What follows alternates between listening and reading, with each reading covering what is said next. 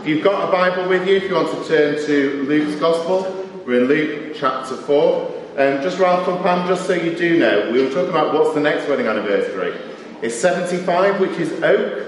So apparently you've used up all the metals and now you go on to wood. So it will be oak at 75. We're in chapter 4, and I'm going to read from verse 14. Some really powerful words that we find here. Jesus returned to Galilee in the power of the Spirit, and news about him spread throughout the whole countryside. He was teaching in their synagogues, and everyone praised him. He went to Nazareth, where he'd been brought up, and on the Sabbath day he went into the synagogue, as was his custom. He stood up to read. And the scroll of the prophet Isaiah was handed to him. Unrolling it, he found the place where it is written, "The Spirit of the Lord is on me, because he has anointed me to proclaim good news to the poor. He has sent me to proclaim the freedom for the prisoners and recovery of sight for the blind, to set the oppressed free and to proclaim the year of the Lord's favour." Then he rolled up the scroll, gave it back to the attendant and sat down. The eyes of everyone in the synagogue were fastened on him. He began by saying to them, "Today, this scripture is fulfilled in your hearing." All spoke well of him and were amazed at the gracious words that came from his lips. "Isn't this Joseph's son?" they asked. Jesus said to them, "Surely you will quote this proverb to me, 'Physician, heal yourself,' and you will tell me, 'Do here in your hometown what we have heard that you did in Capernaum.' Truly I tell you," he continued, "no prophet is accepted in his hometown. I assure you that there were many widows in Israel in Elijah's time, when the sky was shut for 3.5 years and there was a severe famine throughout the land. Yet Elijah was not sent to any of them, but to the widow in Zarephath in the region of Sidon. And there were many in Israel with leprosy in the time of Elisha the prophet, yet not one of them was cleansed, only Naaman the Syrian." All the people in the synagogue were furious when they heard this. They got up, drove him out of the town, and took him to the brow of the hill on which the town was built, in order to throw him off the cliff. But he walked through the crowd and went on his way. Let's just pause for a moment. Let's pray, shall we?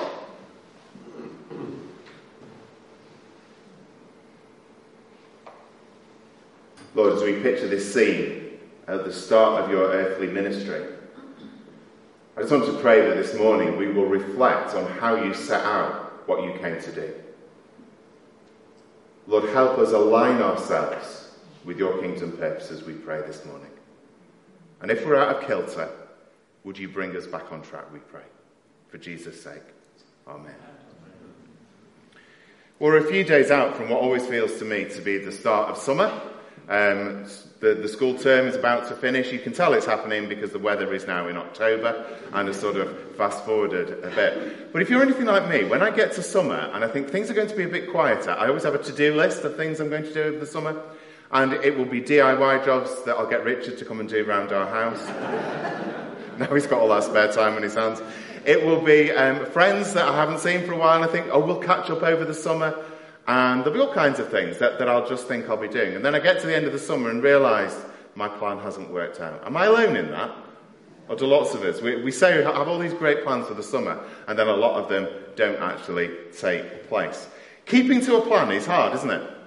Keeping to a plan, no matter how good the plan, is really difficult. Well, our reading today, at its heart, is Jesus' plan for his ministry. It's Jesus' announcement of what he came to do. And just to set the scene, Jesus has been tested and tempted. If you were here last week, Jesus was in the wilderness.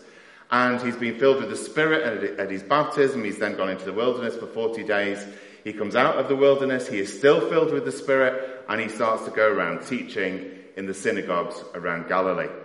And Luke is very keen to emphasize that Jesus, in his ministry, is fully within Judaism. Fully Jewish in his ministry. And themes that would have been prevalent in first century Judaism, like faithfulness, Sabbath, scriptures, and synagogue, are all here in this reading. But it's worth just digging it down a little bit and to see, well, what is the context he's speaking in here? Let's get an image of what's going on. So the Jewish synagogue was a gathering that could take place in any village or town where there were more than 10 Jewish men present. And it was men at this point. They would be able to call a meeting of a synagogue.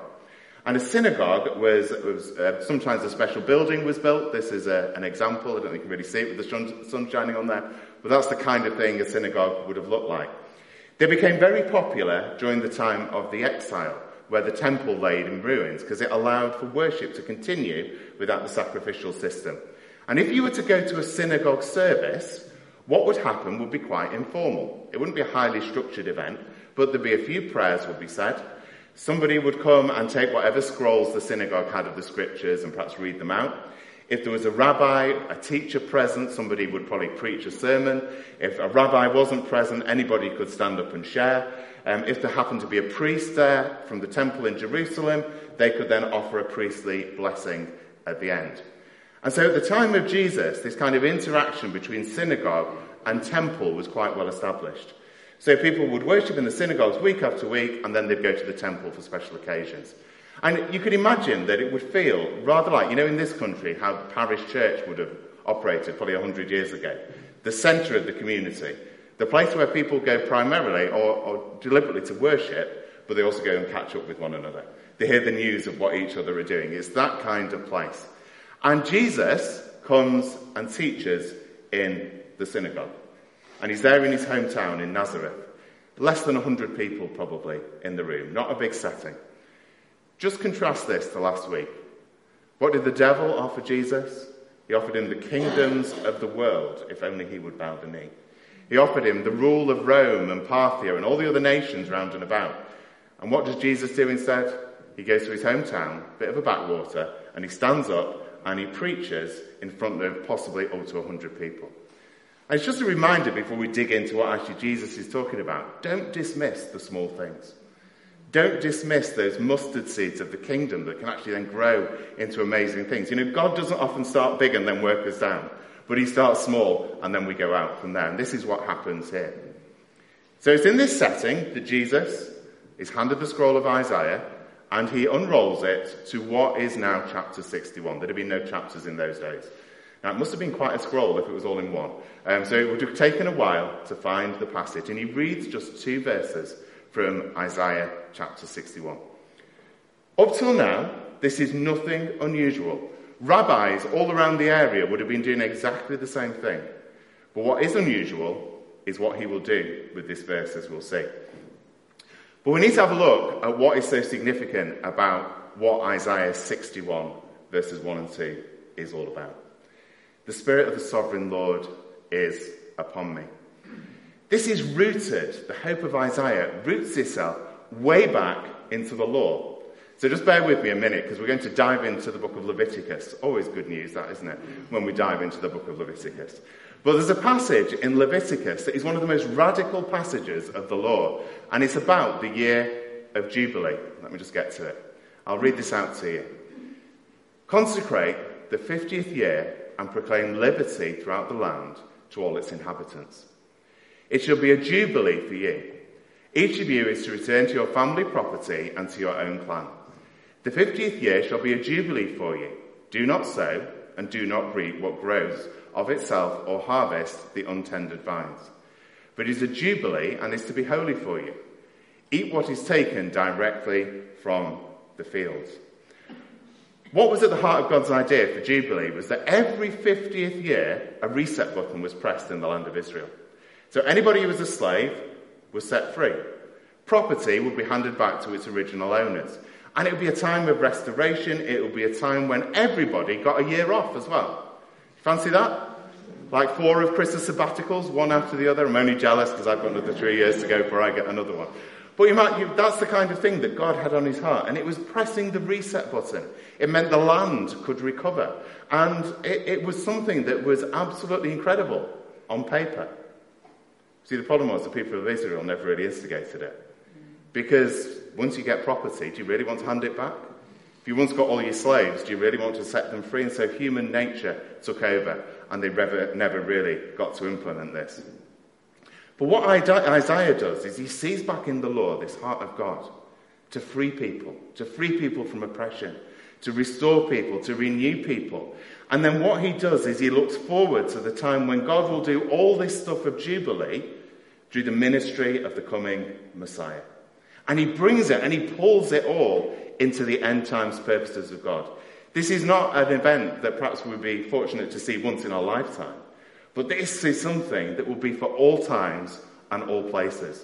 A jubilee that will go on forever and ever. Isaiah sees God's heart. So Jesus finishes reading, hands the scroll back, and it says the eyes of everyone was fastened to him. I don't know if you've ever been in a room where you know something is about to happen. We have all those things. People are on tenterhooks, you can hear a pin drop, all these metaphors for describing what it feels like. But you know when you're there. You know when somebody's about to say something and you think, what on earth will they say? Introing a sermon is sometimes a bit of a tricky thing to do. But I've never heard a sermon introed like Jesus's. Today, this scripture is fulfilled in your hearing. Talk about grabbing people's attention. Today, this scripture, the hope of God for the ages, is fulfilled today. People are amazed. Who on earth is this man? We can't say that, can we? We can't get a scripture and say, now this is fulfilled in me. But the Son of God can. And that's what Jesus does. And so people, first of all, they're amazed, but then they start to question, isn't this Joseph's son? Probably meaning, who on earth does he think he is? Claiming this kind of thing. But actually, many writers have said what we find here is one of the most significant proclamations of the ages. And it takes place in this backwater in Nazareth. Many people have called it the Nazareth Manifesto.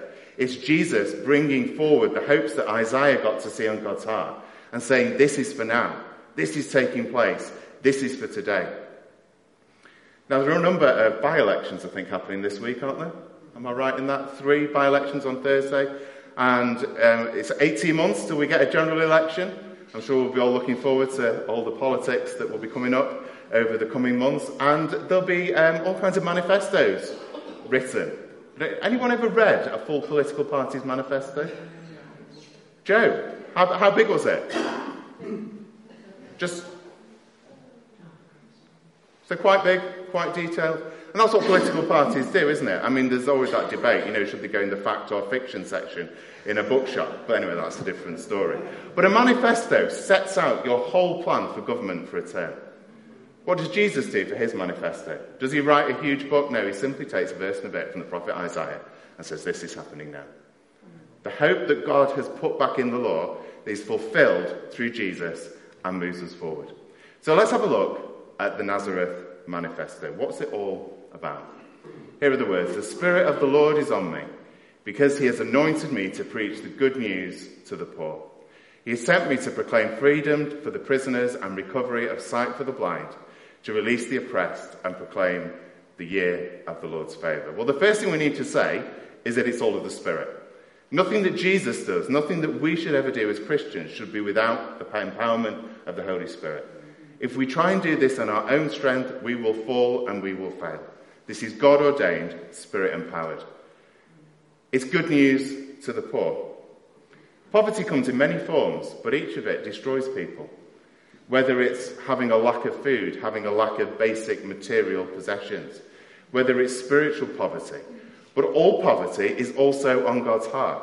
And the idea of Jubilee is that all forms of poverty are addressed. It's not an either spiritual or practical poverty, but it's a yes and a yes and a yes. And we see that enacted through Jesus' ministry. The physically, the spiritually poor, it's all part of the same human condition. He has sent me to proclaim freedom for the prisoners. Which prisoners? Well, actual prisoners, yes, absolutely. People in prison, people who need to hear the good news of Jesus. But this is not about jailbreak. This is about going with the news of Jesus, who frees us from our prisons. And actually, a human prison is just a symbol of what is going on at a deeper level. And the New Testament is actually really enthusiastic about us going and visiting those in prison, going and ministering to people whose lives have actually hit rock bottom, who are imprisoned by sin, who are imprisoned by rebellion against God. Did anyone see the interview with Dele Alli this week that Gary Neville had done? If you just get a chance, look it up on YouTube. Dele Alli, if you don't know who he is, he was one of England's rising stars as a footballer. And his career over the last few years has taken a real downward spiral. And he has been incredibly brave, I think, and honest in giving an interview. And he's talked about his childhood and the trauma of his childhood. How he was abused from the age of 6. How by the age of 8 he was being sent around selling drugs to people. And just how everything really was so incredibly difficult and destructive. And then as his career started to tail off, he found that he was trying to cover that pain with destructive patterns of behaviour. And he got into addictions and all sorts of things. And just watching this interview, it's really harrowing to see, the pain and the anguish that he's been through. The message of Jesus comes to us, whatever prison we're in, and says there is real hope. There is absolute real hope. The power of sin, the power of Satan, the power of the dark forces in this world, whatever they are, whether we brought them on ourselves or whether they've been inflicted by other people, Jesus can bring real freedom. Freedom today and freedom forever and ever. Recovery of sight for the blind. Which blind? Well, the physically blind. Jesus often goes around healing people, and some of those people he heals are physically blind. Isaiah 35, verse 5. Then will the eyes of the blind be open and the ears of the deaf unstopped. But it's also the spiritually blind. Again, it's a yes and a yes. It's not an either or, it's both and. So Jesus is deeply concerned with our physical condition, but he's also deeply concerned with our spiritual condition. Why? Because we're all one. The way we exist at the moment is all one. Let's keep going. To release the oppressed. Which oppressed? Those oppressed by human powers, absolutely.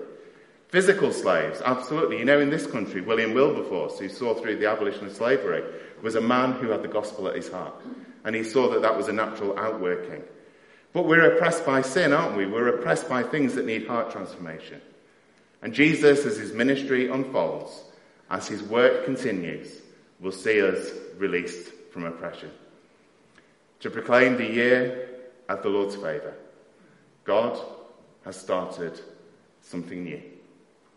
At this moment in history, as Jesus stands in the synagogue, he is saying the reign of the kingdom of God is breaking out. One writer summarises it like this. Jesus' ministry will be about spiritual restoration, moral transformation, rescue from demonic oppression, and release from illness. Now, you might read that today and think, well, just hold on a minute. Hold on a minute. This all sounds really good. But we're not seeing all of that just yet. This morning, before I came into church, I had to take 2 lots of medication that helped me to function properly. I'm sure many of us, if we went round this room, are also taking all kinds of things to help us function properly. We're struggling with bad backs or with mental health issues or whatever it is. How can that be true? We may think about moral transformation, and we may think, well, I can see that Jesus is doing something, but I'm still struggling. I'm still struggling with desires that I can't seem to control. I'm not complete. What about this teaching on poverty? Well, there are poor people in our neighbourhoods. There are poor people around the world. I might be struggling with the cost of living crisis. Where's Jesus' answer to this? What about the worldly powers? What about all these things? And we'd be right in asking those questions. There's no point in saying that those things don't exist. We'd be right in asking them. But I think the answer is that God has started a work where all these things will ultimately be defeated. All these things will ultimately be made new. And actually, as Luke's gospel goes on, we see that what starts small grows bigger and bigger and bigger. Jesus will minister for 3 years. He will perform all kinds of miracles. He will do the most amazing teaching. And then he will die on the cross.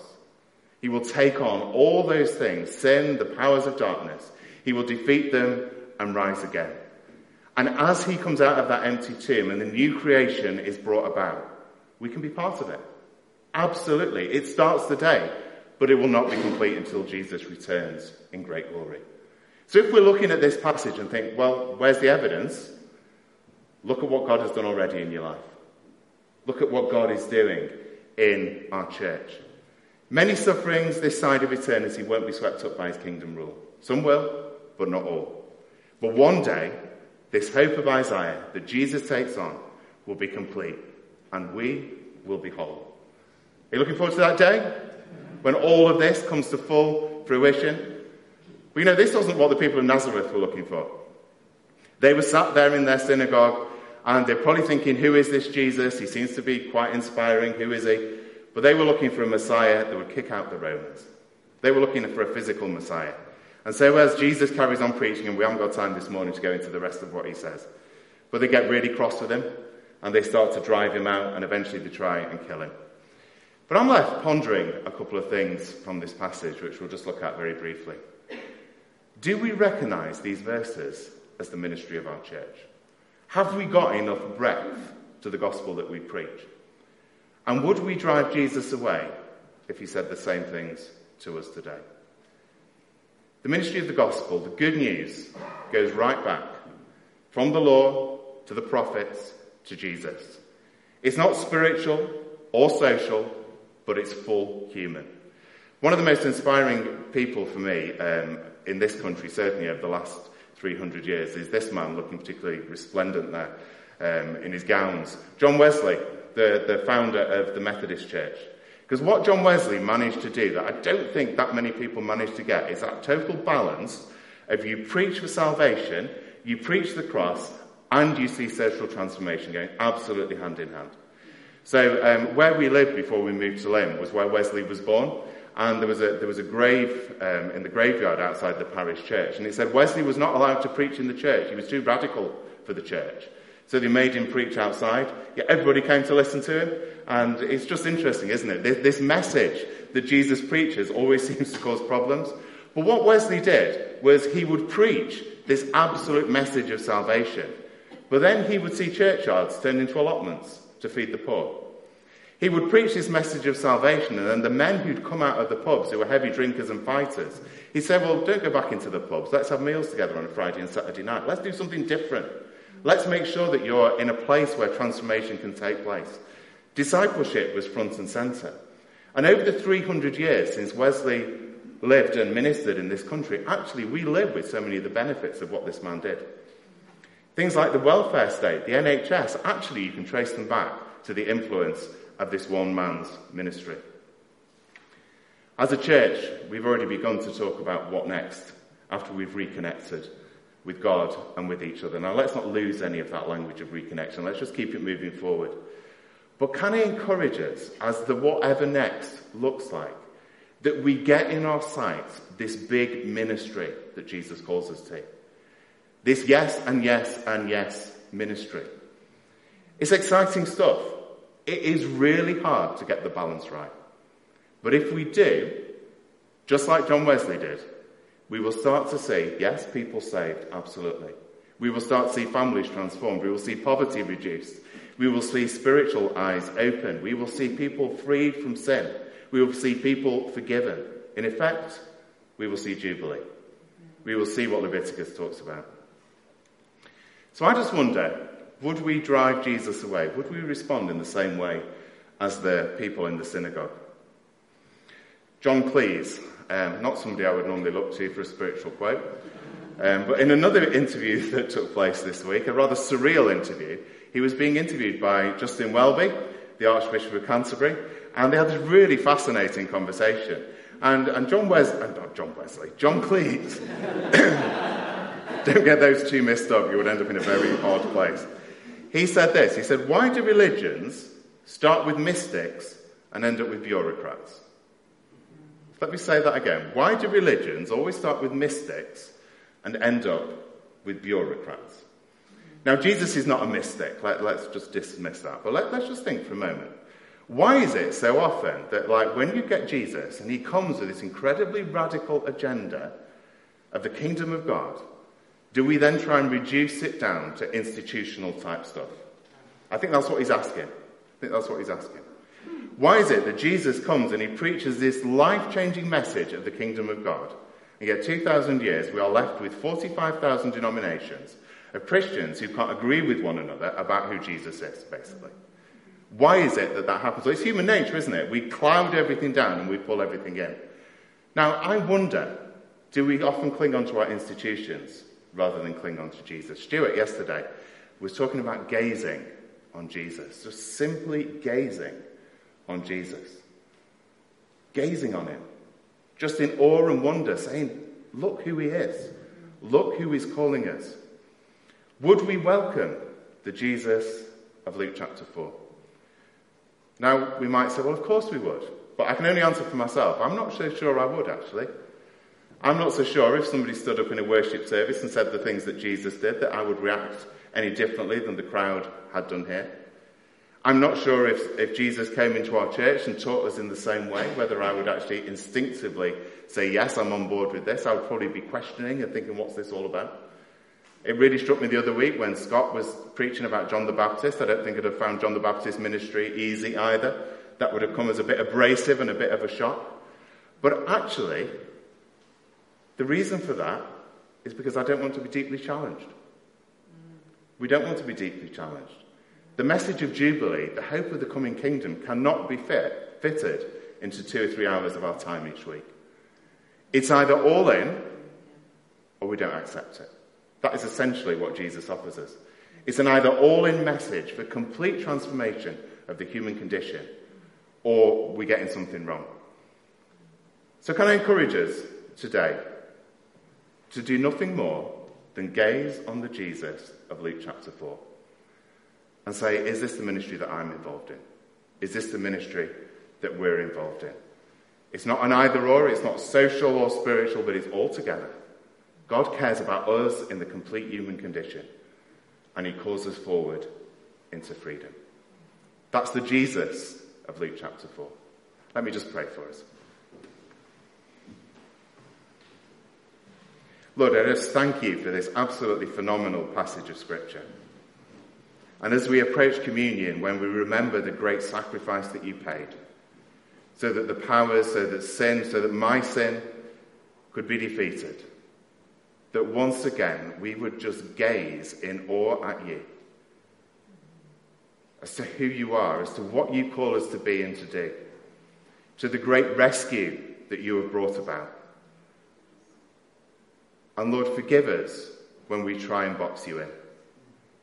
Forgive us when we try and make the gospel into something that actually you didn't proclaim. Forgive us when we reduce you to just a couple of hours here and there, rather than spilling out into exactly who we are. So Lord, over these coming weeks, as we approach this summertime, help us to just fix our eyes on you, the author and perfecter of our faith. We ask it for Jesus' sake. Amen.